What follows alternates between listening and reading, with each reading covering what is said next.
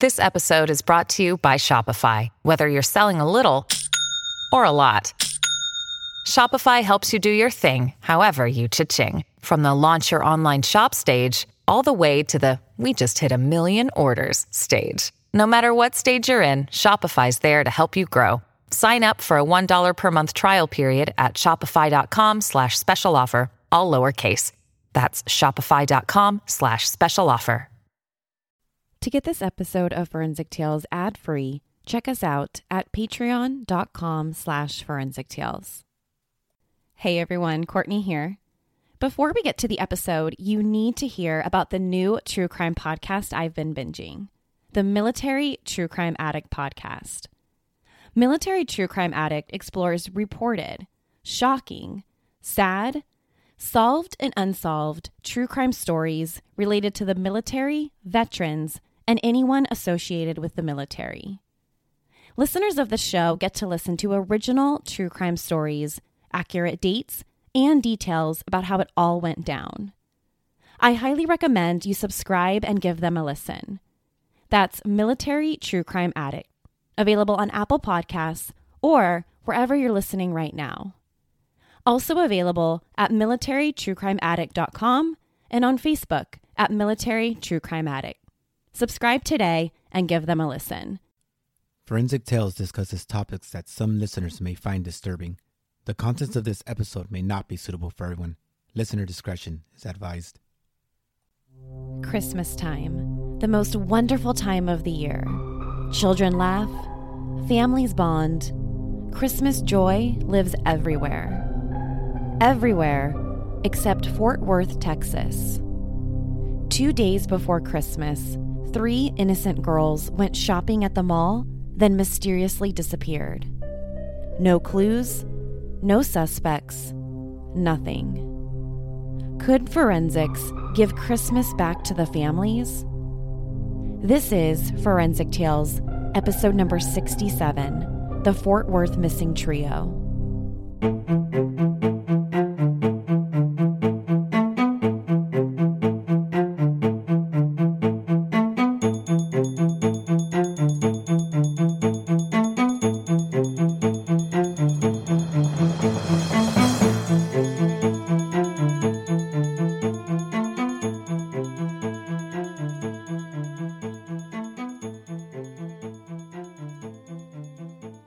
Welcome to Forensic Tales. I'm your host, Courtney Fretwell. Forensic Tales is a weekly true crime podcast covering real, spine-tingling stories with a forensic science twist. Some cases have been solved with forensic science, while others have turned cold. Every remarkable story sends us a chilling reminder that not all stories have happy endings. If you're interested in supporting the show, getting early access to weekly episodes, bonus material, ad-free episodes, merchandise, and so much more, consider visiting our Patreon page at patreon.com/Forensic Tales. Before we get to the episode, I want to give a huge shout out and thank you to this week's newest patrons of the show, Amanda S. and Nikisha L.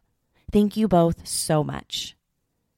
Another great way you can help support Forensic Tales is by leaving us a positive rating with a review, or telling friends and family who love true crime about us. Now, let's jump right into this week's case. In December 1974, students in Fort Worth, Texas were on Christmas break, just like every other kid across the country.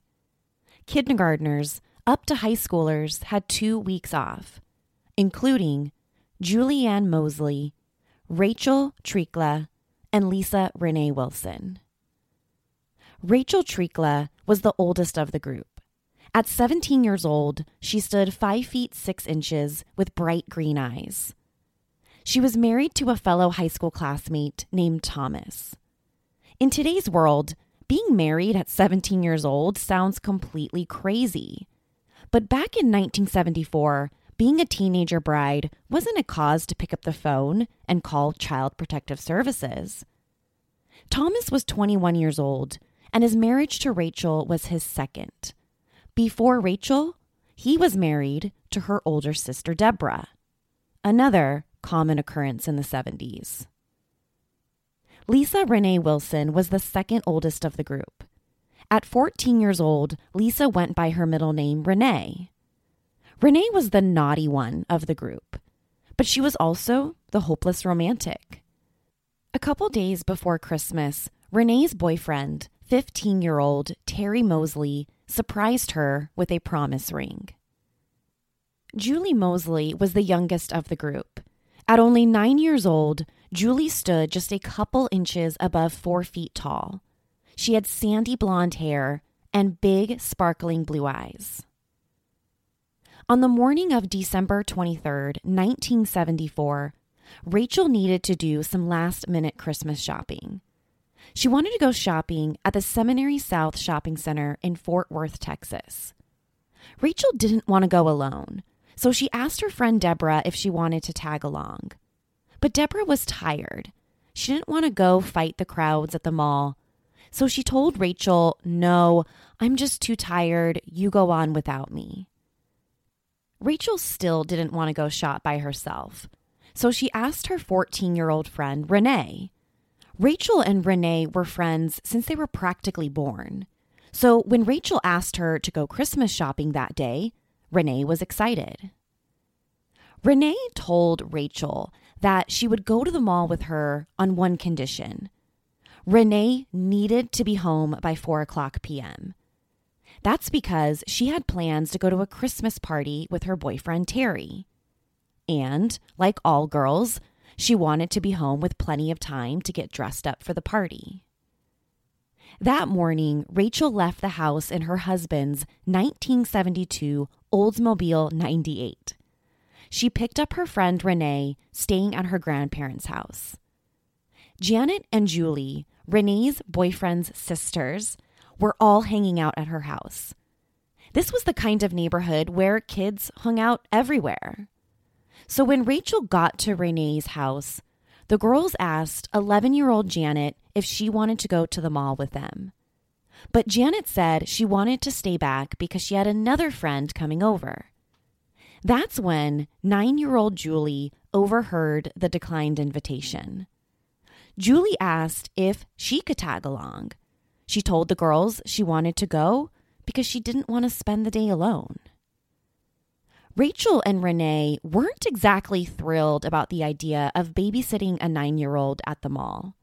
To get out of it, they told Julie she could only go to the mall with them if she called her mom and asked for her permission. The older girls were sure this would get them out of taking Julie. That's because Julie's mom said no to pretty much everything. Julie bolted to call her mom.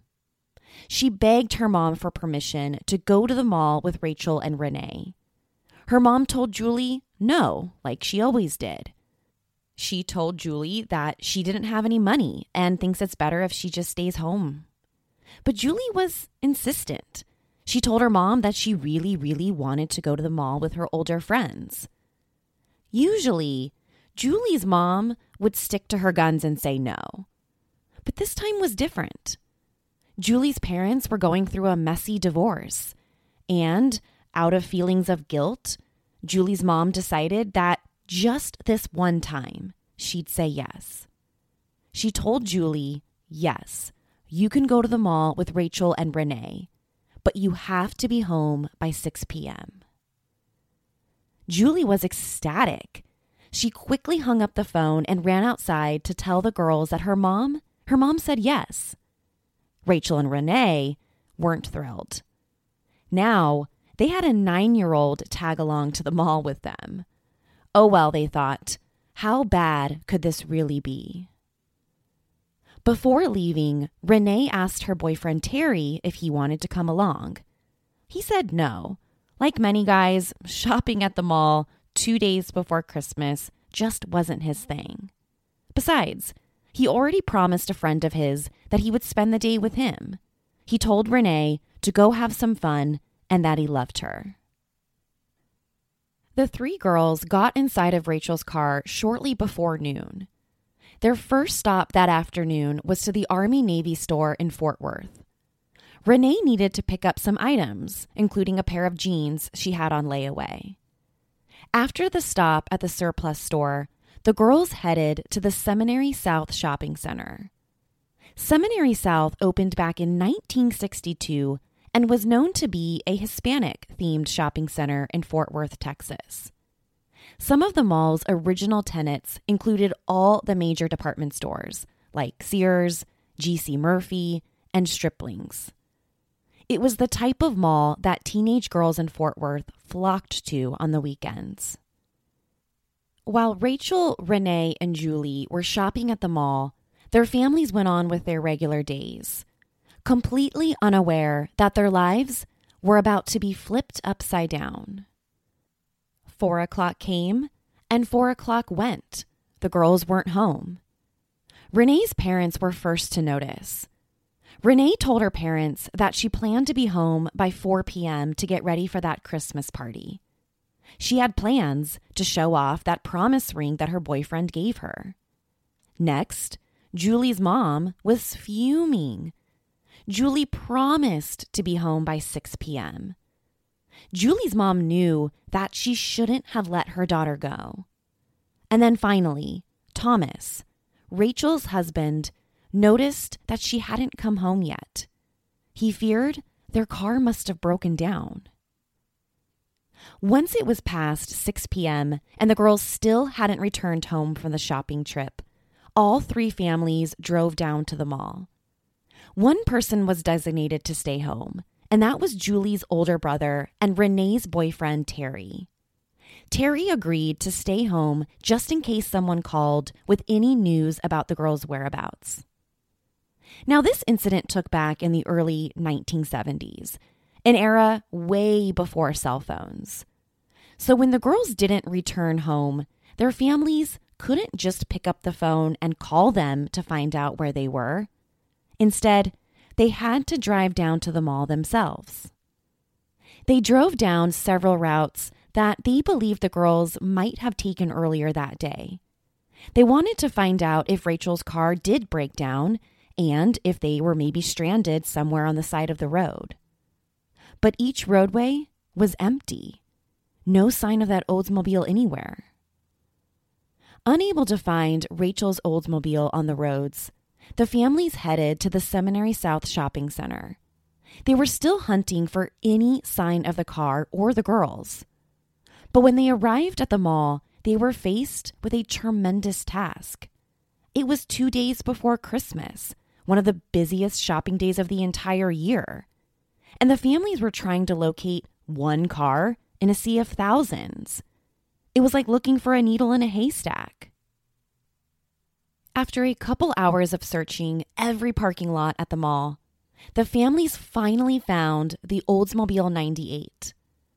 The car was parked in a Sears upper-level parking lot. The doors of the Oldsmobile were locked. On the floor of the back seat was a single wrapped Christmas present. It appeared as though the girls made it to the car after their shopping trip. But where on earth were they now? Something that has always brought me joy is listening to stories about how other people have overcome obstacles in their life. Because these stories provide me with such inspiration, that's why I subscribe to the Hero Makers Podcast. The Hero Makers Podcast is a new weekly podcast focused on talking with people who have overcome obstacles and who are making our world better in many different ways. The Hero Makers Podcast has sat down with people from all walks of life, from former military colonels to immigration mavericks to artists and teachers. Each episode of the Hero Makers Podcast leaves me feeling inspired, joyful, and grateful. Hero Makers Podcast is available on Apple Podcasts or wherever you listen to your favorite shows. You can also check them out at heromakersmovement.com. Subscribe today and give them a listen. That's Hero Makers Podcast. After locating Rachel's abandoned car on the Sears parking structure's upper level, Rachel's mom, Fran, and younger brother, Rusty, headed into the mall right before closing. As each store was closing for the night, Fran and Rusty asked the store's managers to page for the girls to meet their family at the front door. After each page, the family waited. And after each page, the family's fears intensified. Nothing. After the mall closed for the night, the family stayed all night looking for the missing girls. It appeared that the girls made it back to the car because of the Christmas present. They were hopeful that the girls ran off somewhere and returned to the vehicle. The hours ticked by. The night grew darker. And still, nothing. They started calling all of the girls' friends. They asked friends if they had seen or heard from Rachel, Renee, or Julie. But the calls all turned up nothing. Next, the families called all the local hospitals in the area. Maybe one of the girls got hurt, and they're being treated at a local hospital. Unfortunately, the hospital calls returned the same result. Nothing. Finally, the families knew they needed to call the Fort Worth Police Department. When the call came in about 3 missing girls to the Fort Worth Police Department, the case was handed to the department's Youth Division of the Missing Person Bureau. Investigators quickly assumed that they would be working a runaway case. It looked like a few young people went to the mall as a ruse to their families. And then they decided to run away from home. Pretty common for teenagers, right? When the police sent officers to the abandoned car in the parking lot, they found no evidence. Nothing on Rachel's car suggested foul play was involved. There was no blood, no evidence of a physical struggle in or around the car. But from the get-go, Rachel, Renee, and Julie's families were adamant to police that these girls wouldn't just run away. They weren't the runaway types. The families argued to police that nothing about the girls' behavior suggested that they had plans to run away. The girls invited several other people to the mall that day, including Terry, Deborah, and Janet. If they were planning on running away, why would they invite friends to go with them? The families also pointed to the fact that the girls didn't take anything with them. They didn't bring any of their personal belongings. No clothes, no extra money, zilch. How would they survive anywhere else without even a change of clothes? Plus, and probably most obvious, they left their car behind. What teenager is going to run away and leave their car behind? After receiving a lot of heat from the girls' families, the Fort Worth Police Department eventually decided to take this case seriously. They no longer believed they were dealing with a case of a couple runaway teenagers. On December 24th, 1974, the day following the disappearance, investigators received a massive break in the case. While the families couldn't eat or sleep since the girls vanished, Thomas Trikla, Rachel's husband, received a handwritten letter in his mailbox. The letter had been postmarked that very morning. Rachel's name was written on the envelope's upper left-hand corner. But other than Rachel's name, there was no return address. The letter appeared to have been written by Rachel herself. It read, "I know we're going to catch it, but we just had to get away. We're going to Houston. We'll see you in about a week. The car is in the Sears upper lot. Love, Rachel." The second after Rachel's husband, Tommy, read the letter, he tossed it on the ground. He knew Rachel didn't write that letter.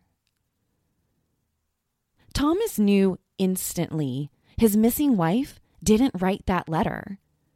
What struck him as odd was the fact that someone addressed the envelope in pencil, but the letter itself was written in pen. He also found it strange that the sheet of paper was wider than the envelope. The letter was addressed to Thomas A. Trikla. Rachel never called her husband Thomas. To her, he was Tommy, not Thomas. It appeared that Rachel's name on the envelope's upper left-hand corner was misspelled. It looked like Rachel had initially been spelled with an I, Rachil. Then the I was written over with a lowercase e. It was like someone elongated the letter I to look more like an E. That's odd, Thomas thought. His wife wouldn't misspell her own name. Thomas handed the letter to the Fort Worth Police Department. First, investigators verified the letter's postmark. Could they identify the letter's origin? The postmark didn't contain a city, only a blurred zip code that appeared to say 76083. But the police studied the zip code a little closer. It was hard to tell whether the number 3 was either a 3 or a partial 8. The number appeared to be kind of backwards, like a hand-loaded stamp had applied it. Or maybe the number really was a partial 8.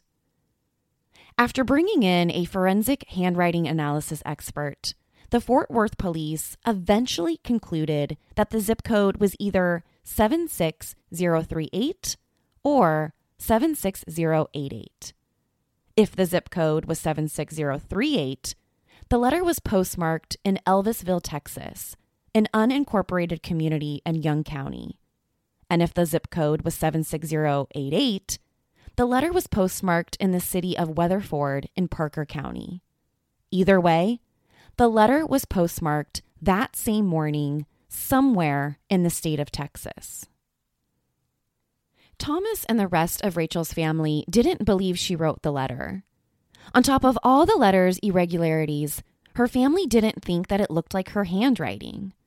The letter was written in a slanted cursive style. This was completely different than anything Rachel wrote in the past. But 6 days after Thomas received the letter, the police announced that their forensic handwriting expert had made a decision. That the letter was in fact written in Rachel's handwriting. But maybe she was forced to write it. The letter stated the girls would return home in about a week. As the week concluded, the girls' families were anxiously awaiting their return. Every knock on the door, every friend visiting, and every car driving by would set off an abundance of hope. But after a painfully slow week, nothing. The letter lied. Rachel, Renee, and Julie's families continued searching for the missing girls. They canvassed the neighborhoods, posting missing persons flyers on every telephone pole. They posted flyers on the front doors of every business. The families contacted newspapers from across the country. They wanted to do everything they possibly could to get the news out about the missing girls. The world needed to know their girls weren't runaways. The media started to refer to the case as the Fort Worth Missing Trio. One of Fort Worth detectives' biggest constraints with the case was simply their time era. This occurred in the early 1970s, a time when DNA testing simply didn't exist. The police couldn't recover DNA or other valuable forensic evidence from Rachel's car and then maybe match it to a suspect. DNA testing wouldn't become available until 1985, almost 11 years later. It would take several more years for DNA testing to be available across police departments and crime labs in the U.S. So in the case of the Fort Worth Missing Trio, the police's hands were essentially tied. No DNA testing availability likely caused valuable forensic evidence to be lost. They couldn't swab the car's door handles for a suspect's DNA because there was no way to test it. They couldn't really do much with fingerprints, even if they found one. The U.S. didn't create a national fingerprint database until the later part of the 1990s. By the time scientists created this type of forensic testing, it was way many years later that they weren't able to go back and test the car. So since Fort Worth police officers couldn't rely on forensic testing to find the missing girls, they had to rely on good old-fashioned police work to try and find them. Police began tracking down potential witnesses. The police knew the girls made it to the mall because of the parked car outside of Sears. They were last seen on December 23rd, 2 days before Christmas. The mall was packed with potential eyewitnesses. The search was on. At least 20 people saw the girls at the mall. Many told the police that the girls stood out to them because they remembered the t-shirt that Renee was wearing. It was a yellow-green t-shirt that read "Sweet Honesty" across the front.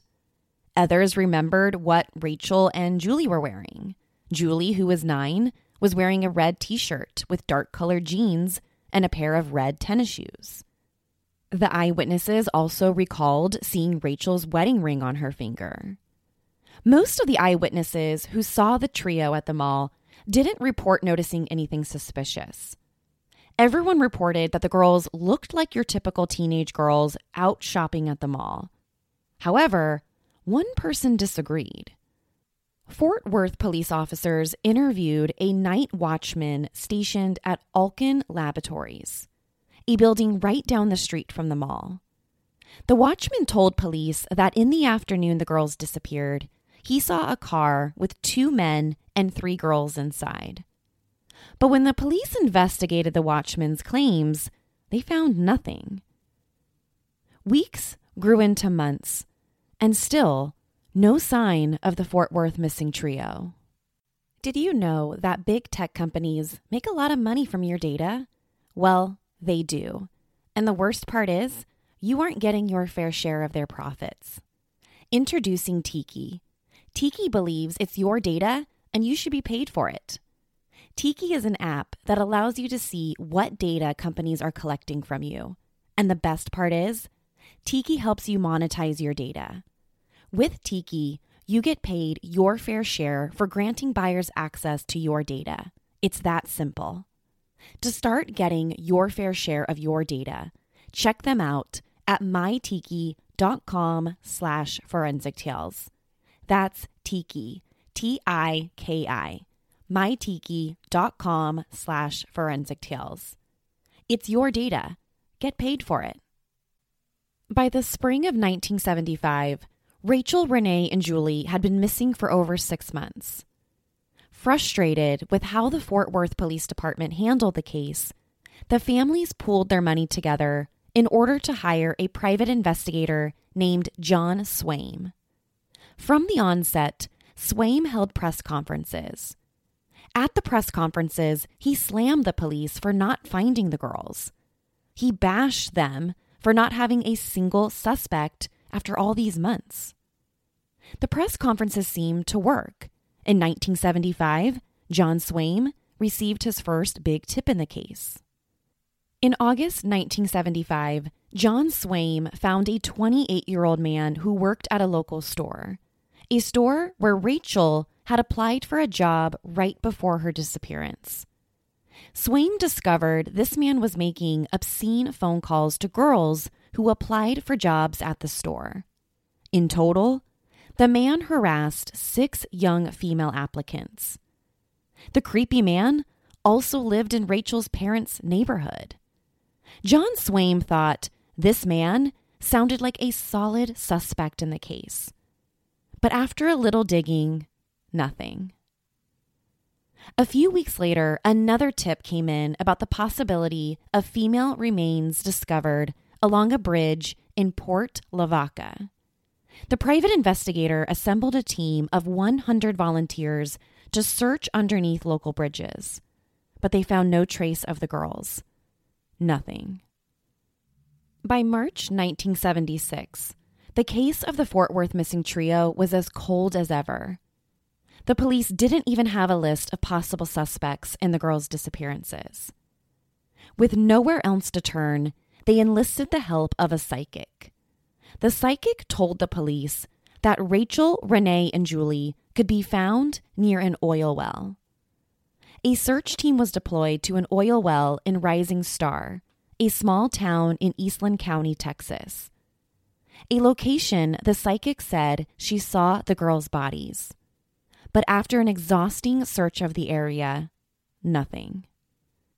In 1979, 5 years into the Fort Worth missing trio search, the investigation took an unexpected turn.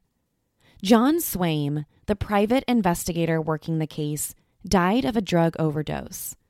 And it wasn't just any drug overdose. His death was ruled a suicide.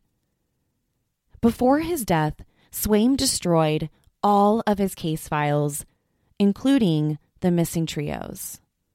Any evidence from the missing trio went to the grave with him. 2 long years later, Fort Worth police received another tip in the investigation. In the spring of 1981, investigators were called to an area in Brazoria County. Human remains were discovered. After a month of investigating, the human remains did not belong to either Rachel, Renee, or Julie. The Fort Worth missing trio was still missing. That same year, a witness came forward claiming to have been in the Sears parking lot on the afternoon of December 23, 1974. The witness claimed to have seen a man pushing the girls inside of a van. He told the police when he asked the man what was going on, the crazed man responded, "None of your business, it's a family matter." The man jumped in the van and drove away. Fort Worth police have never confirmed or denounced this man's claims. Throughout the 1980s and 1990s, several more tips came in about female human remains being discovered in the surrounding areas. But none of the remains belonged to the missing trio. Rachel, Renee, and Julie were still missing decades after they disappeared. All that was left of them was Rachel's Oldsmobile left in the Sears parking lot. And without any promising leads coming in, the case of the Fort Worth missing trio was closed. The families of Rachel, Renee, and Julie did their best to move on with their lives. They did their best to try and come to terms with the harsh reality that these girls may never be found. Whoever took them would never be held accountable. They may never know what exactly happened back on December 23rd, 1974. But even though the missing case was cold, their families never gave up hope. In 2001, investigators did something that shocked everyone, including the girls' families. They reopened the case. 27 years after the disappearance, the police officially reopened the Fort Worth missing trio case. With the case reopening came a fresh set of eyes to review the evidence. Homicide detective Tom Barcher with the Fort Worth Police Department was assigned to the case. Huge advancements in forensic testing caused the case to be reopened. By 2001, we developed highly sophisticated crime labs that could test for things like fingerprints, DNA, and even trace evidence. Before 2001, DNA testing would take sometimes 6, 7, 8 weeks to complete. The same DNA testing was only taking forensic scientists now 1 to 2 days to do. So in 2001, when the Fort Worth Police Department reopened the missing trio case, they were hopeful that forensic testing and the advancements in this type of testing would help them. When police announced the case's reopening, they held a press conference that delivered bombshell news. The head detective announced that they had narrowed down a possible suspect list to under 5 individuals. Incredible, right? Before this press conference, we didn't know of any possible suspects, let alone a list of only 5.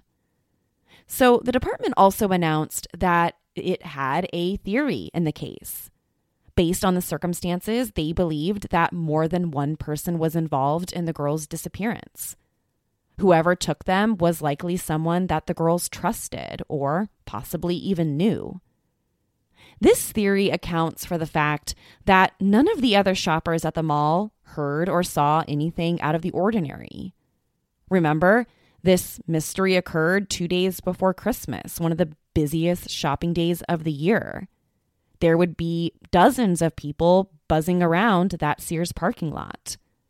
If the girls went with someone they trusted or someone that they knew, that would explain why nobody noticed anything unusual. It could also explain why the girls left Rachel's car in the parking lot. They thought they were coming back. One of the new leads police were investigating in 2001 was a tip provided by a former police officer who worked as a security guard at the Sears store. The security guard worked on the night of the disappearance and reported to police a strange encounter with a fellow security guard. He said he got into an argument with another security guard that night. And during the argument, he saw 3 girls sitting inside of that man's pickup truck. He recalled noticing the girls were all seated in the front row. The youngest girl was sitting right next to the driver. The second oldest was in the middle. And then the oldest girl was next to the passenger side door. This sighting was reported to Fort Worth police back in 1974, but was never investigated. At the time, the police didn't believe this had a connection to the missing trio case. So in 2001, when detectives reopened the case, they tracked down the security guard in the pickup truck seen with the 3 girls inside. Police sat down and interviewed him about the incident in 1974, but he denied it. He denied being with Rachel, Renee, or Julie that night. He denied having ever met the missing trio. After months of investigating in 2001, and even with a fresh set of eyes on the case was once again cold.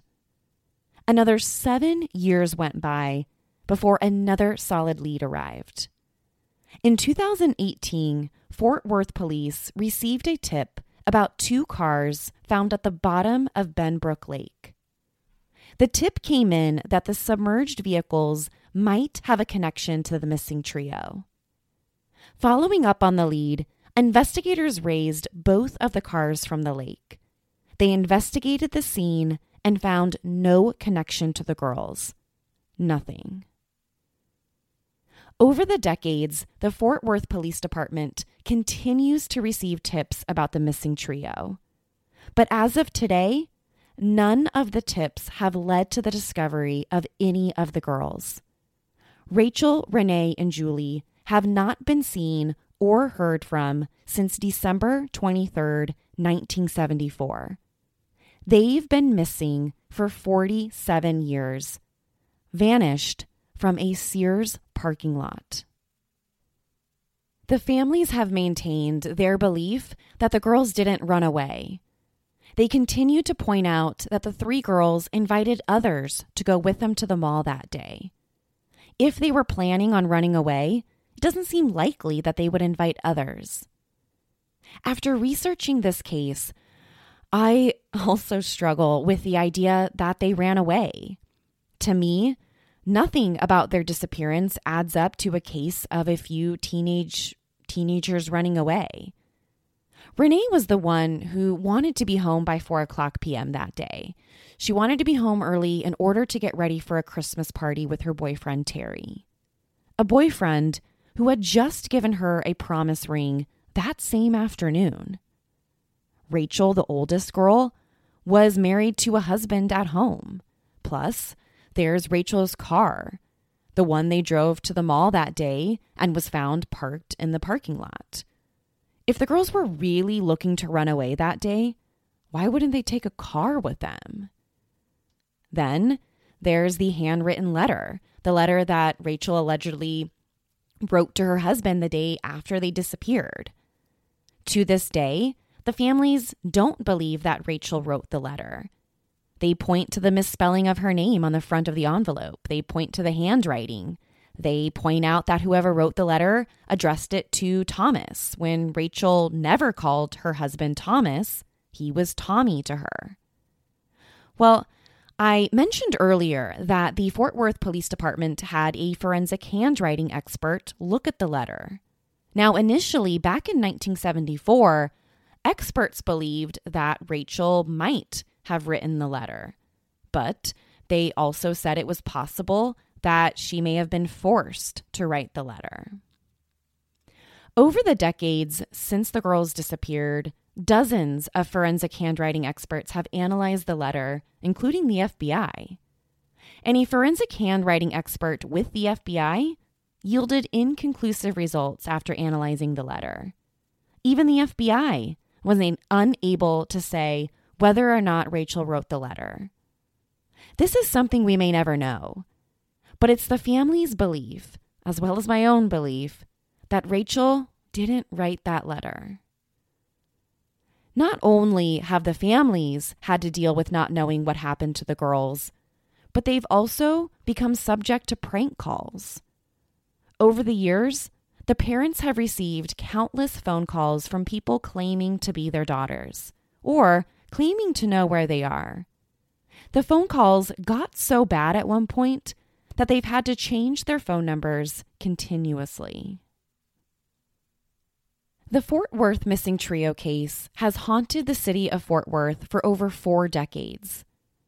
In 2021, investigators are no closer to solving this one than they were back in 1974. There has been 0 arrests in the case, 0 traces of Rachel, Renee, or Julie in over 40 years. Until we find them, many still hold out hope that they could still be alive. Age-progressed photographs of the girls have been created to determine what they might look like if they were alive today. This is a case that has haunted so many people, a case with so many possible theories. If you're from Fort Worth or have just heard about the case, you probably have your own theory about what happened. Now, of course, I don't know what happened to Rachel, Renee, or Julie. But my opinion is that they were kidnapped. I believe they were approached by someone around Rachel's car in the Sears parking lot. This person was either someone they knew or someone who didn't come across as a threat to them. At some point during the interaction, this person was able to gain the girls' trust. Maybe it was even 2 or 3 people. I think one of the girls put the wrapped Christmas present in the back seat of Rachel's car, believing that they would be back soon. Then they got inside of this person's car and drove away. This explains why nobody in the parking lot heard or saw anything suspicious. The girls willingly got into this person's car because they trusted them. What happened next? Well, that's a complete mystery. I don't know where they are or what this person did to them. Maybe someone killed them, either right away or possibly later on. Maybe Rachel was forced to write that letter back to her husband. Whatever happened, we may never know. But what we know, one thing for sure, that these poor families from Fort Worth, Texas, Christmas will never be the same. To share your thoughts on the Fort Worth missing trio case, be sure to follow the show on Instagram and Facebook at Forensic Tales. Let me know what you think happened to Rachel, Renee, and Julie. Do you think there's a chance they're still alive? Also, to check out photos from the case, be sure to head to our website, forensictales.com. I'll be posting photographs of the letter as well as the age-progressed images of the missing girls. Don't forget to subscribe to Forensic Tales so you don't miss an episode. We release a new episode every Monday. If you love the show, consider leaving us a positive review or tell friends and family about us. You can also help support the show through Patreon. Thank you so much for joining me this week. Please join me next week. We'll have a brand new case and a brand new story to talk about. Until then, remember, not all stories have happy endings. Forensic Tales is a Rockefeller audio production. The show is written and produced by me, Courtney Fretwell. For a small monthly contribution, you can gain access to bonus content and be one of the first to listen to new episodes. Or, if you simply want to support the show, head over to our Patreon page, patreon.com/Forensic Tales. You can also help support the show by leaving us a positive review and telling friends and family about us. Forensic Tales is a podcast made possible by our Patreon producers, Tony A., Nicole L., William R., David B., Sammy, Paula G., and Selena C. If you'd like to become a producer of the show, head over to our Patreon page or email me at Courtney@ForensicTales.com to find out how you can become involved. For a complete list of sources used in this episode, please visit ForensicTales.com. Please join me next week. We release a new episode every Monday. Until then, remember, not all stories have happy endings.